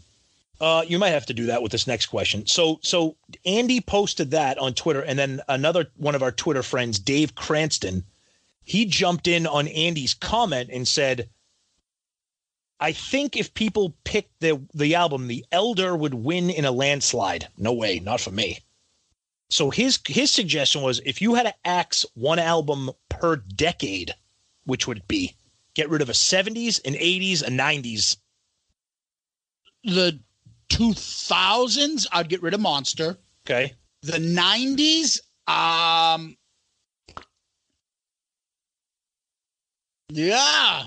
guess I would have to get rid of Psycho Circus, right? They only had two. Carnival of Souls. Oh, Carnival of Souls, easy. Yep, there you go. Okay. Gone. Okay. So Carnival of Souls. Then 80s. Which could have been my answer to the previous question. That would have probably been one of the two that I'd get rid of between that and Psycho Monster, because there's no attachment to that. Okay. As well. The 80s, what do you got? You got The Elder, Unmasked, Animalized, Lick It Up, Creatures, Crazy Nights, all the way up to Crazy Nights, Hot in the Shade. That's a tough one, man. I'd probably go the 80s. I'd probably go. Look, I'd probably take Asylum. Okay. Or Animalize. Yep. Now here comes the tough one. 70s. No other album, the 80s. The Elder has songs as good as I and The Oath. That's why I'm on record. I wouldn't say no other song. I shouldn't take that back. I should take that back. What I'm trying to say is, of the albums that I would eliminate, I and The Oath are so much better than the best songs on Animalize and Asylum. So I wouldn't want to miss out on those. Oh, no. I Live Without Tears Are Falling or Heaven's on Fire. Yeah, I can. I'm on I'd be record pissed as if I saying, had to live without I in The Oath. Yeah, I'm on record. I'm on record as being a fan of The Elder. Yeah, I mean, it's just that the fucking shit songs are the shit songs. Yep. In the 70s, if I could cheat, I would probably say Gene Solo. If I couldn't cheat, yikes. Yeah, I don't know. God damn it. I'd probably say. Go ahead. Tom's going to think it's blasphemy. I'd probably say Love Gun. All right. And thank you for listening to Shout It Out Loudcast. This is our final episode. I'd probably say Love Gun. I can't miss out. Let me break it down. I couldn't miss out on the original because there's too many classic. It has Black Diamond. There's no way I could lose it. Hotter Than Hell is a Mount Rushmore for me. No way. Dressed to Kill, just a classic album all the way down. Then no way I'm getting rid of Destroyer. There's just no way. Rock and Roll Over is Mount Rushmore for me. I like Dynasty. The worst song on Dynasty is way better than the worst song on Love Gun. So you would keep Peter Criss's solo album and get rid of Love Gun?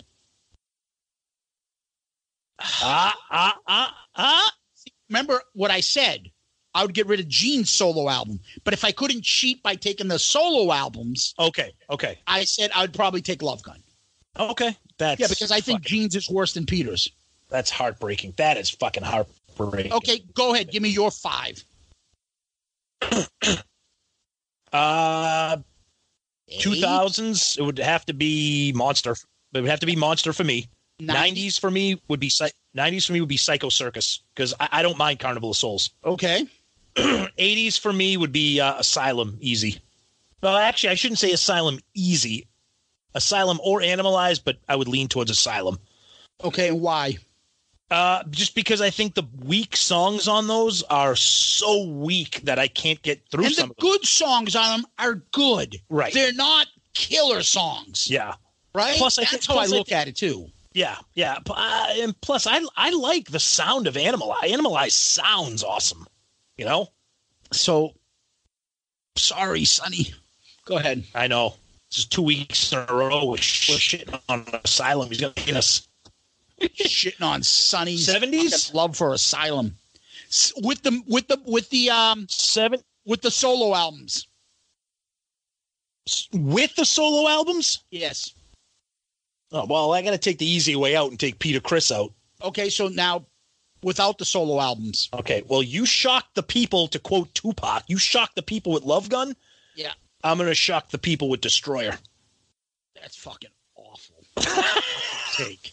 That is an awful take. Life without God of Thunder. Life without Detroit Rock City. All right, fine. Life without Do You Love Me? Okay, wait. Hold on. Life without Flaming Youth? Oh, okay then.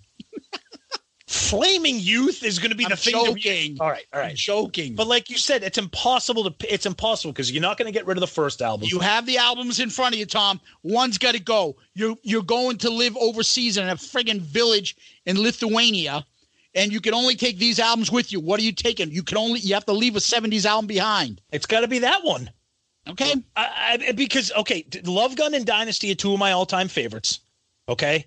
Mm-hmm. I can't get rid of the debut album because of what it is. Hotter Than Hell, I don't love the production, but I love the music. Dressed to Kill, Mount Rushmore. Okay? Rock and Roll Over, Mr. Speed, Calling Dr. Love, Baby Driver, those songs. I know that fucking solid all the way through. I know that Destroyer has Detroit Rock City and King of the Nighttime World and God of Thunder and all. Do You Love Me? I don't know. Now that I'm talking out loud, I don't know what I would do. But it would probably It would be stick to your choice, Destroyer. It would have to be Destroyer, and it would not. That would be, like you said, that would be like pushing one of your kids off a cliff. A lot of the stuff, and we'll get into it after we do all our album reviews. Yeah, I look at it as how many of these albums have like 8 and aboves, right? And then how many of these albums have like songs that are 2? Yep. Like I look at Asylum, right? nothing on Asylum is really above like 6, maybe 7 for me. Nothing really. Yeah. Maybe at most a 7. Yep. Okay. There's a lot of fucking 2s and 3s on that album. Yeah, and I look at it too. And the also highest like is 7. And I look, like you said too. I also look at it and like when I was talking about Psycho, Circus, and Monster, like I look at the skip factor. So if I put Destroyer on, if I put those 70s albums on, what songs am I skipping that I just like, okay, on Destroyer, I'm skipping Beth. I'm skipping Great Expectations. You know, okay, so let's take another album like Rock and Roll Over. Other than fucking See You in Your Dreams. And I don't think there's nothing under a 7 for me. Right. That's how I look at that. That's how solid that is. Yeah. So then you go to the debut album. There's probably a bunch of 7s and 8s. Yep. There's a couple fucking 2s, but nothing like how many albums could I put that have 7s and 8s? Or maybe 9s and 10s for me. But even the 2s, even if you're going to like say, you know, make fun of like, you know, Love Theme from Kiss. Yeah. It still has like some sentimental, some humor, some you connected to it because of, you know. Yeah, exactly. Yeah, so that's the hard part. That's the thing. That's the thing. You know, even Love Gun. I Stole Your Love Gun. I love Plaster Caster. Yep. Got Love for Sale is a middle 4 or 5 for me. Fucking Almost Human is just funny. Then She Kissed Me. Yeah, that's that. You know, I love Tomorrow and Tonight, but like that's why I would probably kick that one out. It's tough. No, I know. It's a good question. That's why I liked Andy's question, but I like how Dave threw in the little addendum to, you know, pick one per year. It's funny how Dave was like, "Oh, everybody will pick the Elder." Fuck no. I'm on record as saying I am a fan of the Elder. Great questions, guys. We love it. Thank you. Absolutely. So I want to do something different. I want to read an email we got today. And this is from Respectfully Stuart, wink, wink, in parentheses, Anthony. Holy shit, was Jeopardy amazing. You guys have great chemistry. It's great when podcasts actually have fun, and they are funny dudes. You guys remind me of Pot of Thunder in that way. I download you guys every week without fail. I don't know this technical shit that he's talking about. But at one point he says, you guys have a hotter than hell style of production. I think he's trying to say that is a compliment. It's not. He says it's perfect in my opinion for your voices and style. When somebody calls somebody a hotter than hell production, I don't think that's a compliment. But he goes on to say, I think the Boston, New England accent, which as a New Yorker, go ahead and hate on me, is usually grating as ours is to you guys. It's perfect and adds to the comedic styling. There are so many things that are hilarious. You guys are the same age as me, so the references are hysterical. Clash of the Titans, the eye, LOL. Sue screaming, yeah. I don't know when is it my Arnold? Yeah. Or yeah. I don't know what else it's from. Tommy's quick and smart and snarky comebacks. Zeus, yellow. Hey, what's up there, Kiss Army? That needs to always stay. It's your signature. He nails the Jerky Boy stuff. Explaining the whole opening intro lyrics things for the idiots that have taken English as second language. The Eddie Murphy, Teddy Pendergrass reference. Remember? You got what I need. Zeus' uncontrollable rolling laughter. I'm definitely missing so many other things. Your show is really capitalized like two dudes talking. Some shows say that they are, but they are BO-RING. You are like two dudes already 3 beers in at the start, and that's the shit right there. Wanted to take a minute to send something to you guys and let you know that we are out there listening and appreciating you. I know it's tough to do when life gets in the way, but you guys consistently kill it. Now, let me tell you something, respectfully, Stuart, wink, wink, Anthony. When I'm at work and I just had to file a fucking brief and I'm frustrated, and then in the middle of all that, Tommy sends me a funny picture of Paul Stanley in purple tights, and I'm dying laughing.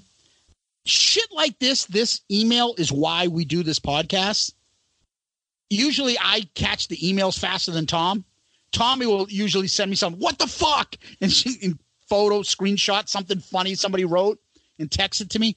You have no idea that although we put on a serious hat, Tom has a serious job too, how quickly we take it off when no one's looking and get back to the silliness and the juvenile humor and laughter that we have as KISS fans, as college friends, lifelong friends, and how much this podcast, the band KISS, you guys mean to us.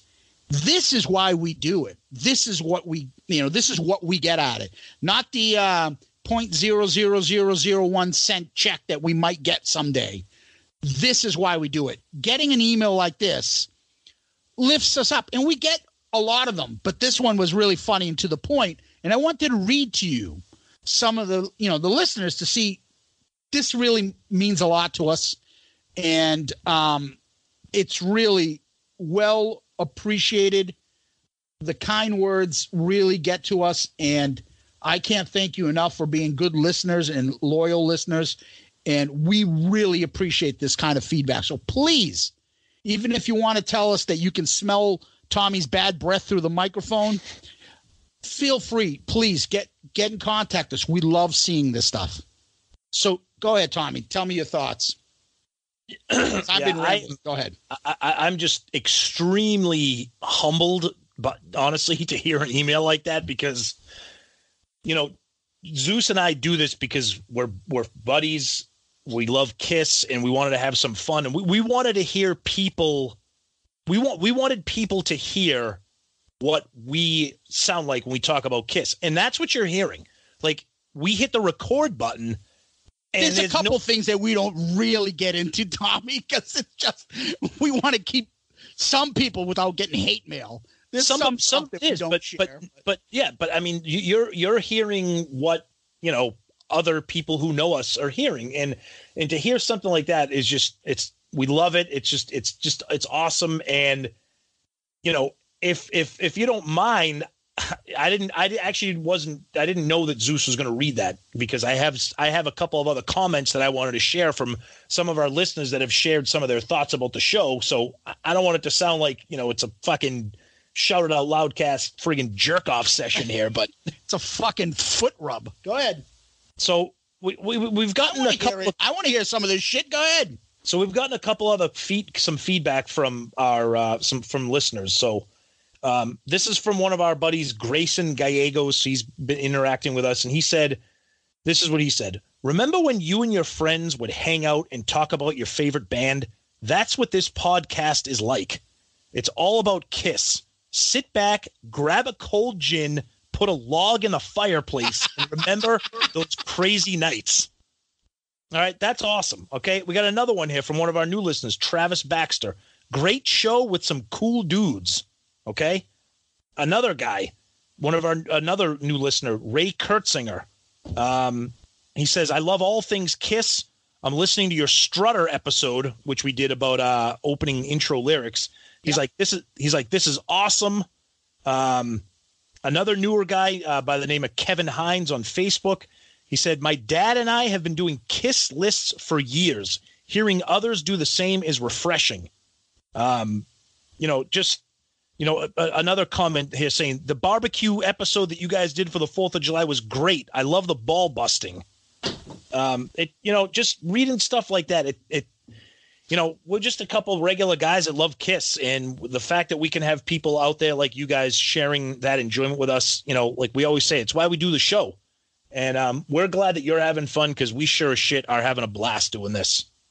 I can tell you guys this, which, this will segue into what I was going to bring up too. So we have something coming up pretty big for us in the next couple weeks. You shall see. I've been kind of hinting at this for a little bit. I'm not going to let you guys know right now, but it's because of fans like you that this is kind of taken off bigger than me and Tommy have expected. And because of that, there's been, some good opportunities opening up. We're not changing. We're going to still be the same two idiots talking about KISS in our same sophomoric fucking stupid humor. Yep. So, but you will see something, and we can't wait to bring you along. And I think it's going to make the show bigger and better. And I can't wait to share it with you guys. I know Tommy's excited. Just be on the lookout. It'll probably start by our next episode. So maybe. Just Yep. be aware of that. And thank you. Please continue to send us emails. shoutitoutloudcast@gmail.com. shoutitoutloudcast@gmail.com. Where else can they find us, Tom? All the social media platforms, like we mentioned before, we're very active on Twitter, Facebook, Instagram. The podcast is found at all your major podcasters, Apple Podcasts, Spotify, Stitcher, Google Play, YouTube, Podomatic, Podchaser. Some of those platforms may be expanding in the future. When they do, or if they do, you will know about that. Yeah. So we have a pretty good social media presence. Tommy does an awesome job. And I jump in from time to time on Twitter, Facebook, Instagram. You'll see we'll interact with you guys. Feel free to give us a question and we'll read it on the air. Feel free to give us a comment, start a discussion, give us a topic idea, email us. The other thing, which is quite important, we'd love when you guys do this, is so far we've got a ton of good 5-star reviews. Please keep it up. Go on to Apple Podcasts, Podchaser. Give us one of those 5-star child reviews. It helps other people using their algorithms and all that other stuff to find our podcast so we can expand and get a bigger audience, hopefully get bigger and better guests, fucking funnier and crazier people on, make this show even better. What helps is when you guys go on and give us a 5-star review on Apple Podcasts so we can get out there to the masses. Please feel free to do that. Let us know that you've done that. We'd love to give you a nice big shout out for helping us out. So please continue the love. We appreciate it. Other than that, Tomas, lead us out with some famous last words. Well, this has been a very emotional closing to this episode, very heartfelt, very personal. So go ahead. I'm going to send you out with this. And now I'll hold you like I never have before. I'll let you go just long enough to lock that door.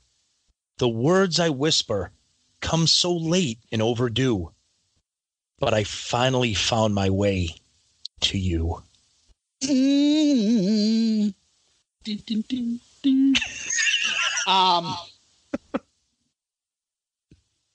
Did you sleep without dreams? Did you fly without wings? Did you touch without feel? Where nothing is real.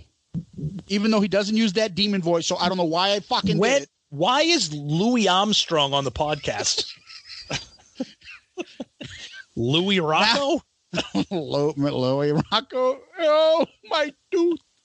My pants unbuttoned. Yeah. Now replacing Gene Simmons is Satchmo as the demon. All right. Thank you, everybody, so much. Thank you, guys. Thank you, Kiss Army. We'll see you next time. Peace out, Girl Scout.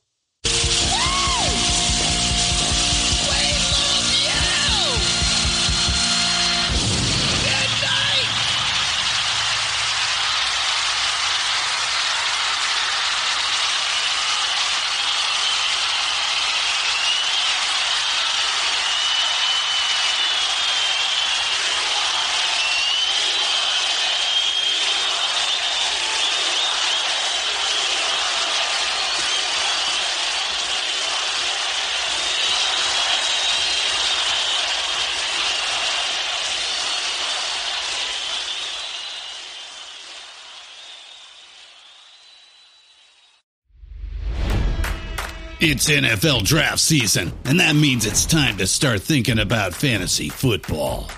FantasyPoints.com features industry-leading experts and prognosticators using proprietary hand-charted data to help you score more fantasy points. FantasyPoints.com is the place to go for whatever kind of fantasy football you play. Whether you play fantasy football, daily fantasy sports, or do a little bit of everything, Fantasy Points has the meticulously researched content to guide you to victory. And why wait for the fall? Fantasy Points also covers the new spring football league, the UFL. Join the guru, John Hansen, Scott Barrett, Joe Dolan, and other massive names in the fantasy football universe with an exclusive offer. Use code Pantheon for 15% off any Fantasy Points package, including the all-in package, with access to every article, tool, and data nugget that Fantasy Points has to offer. That's FantasyPoints.com and code Pantheon for 15% off at Fantasy Points. FantasyPoints.com, code Pantheon. Score more fantasy points.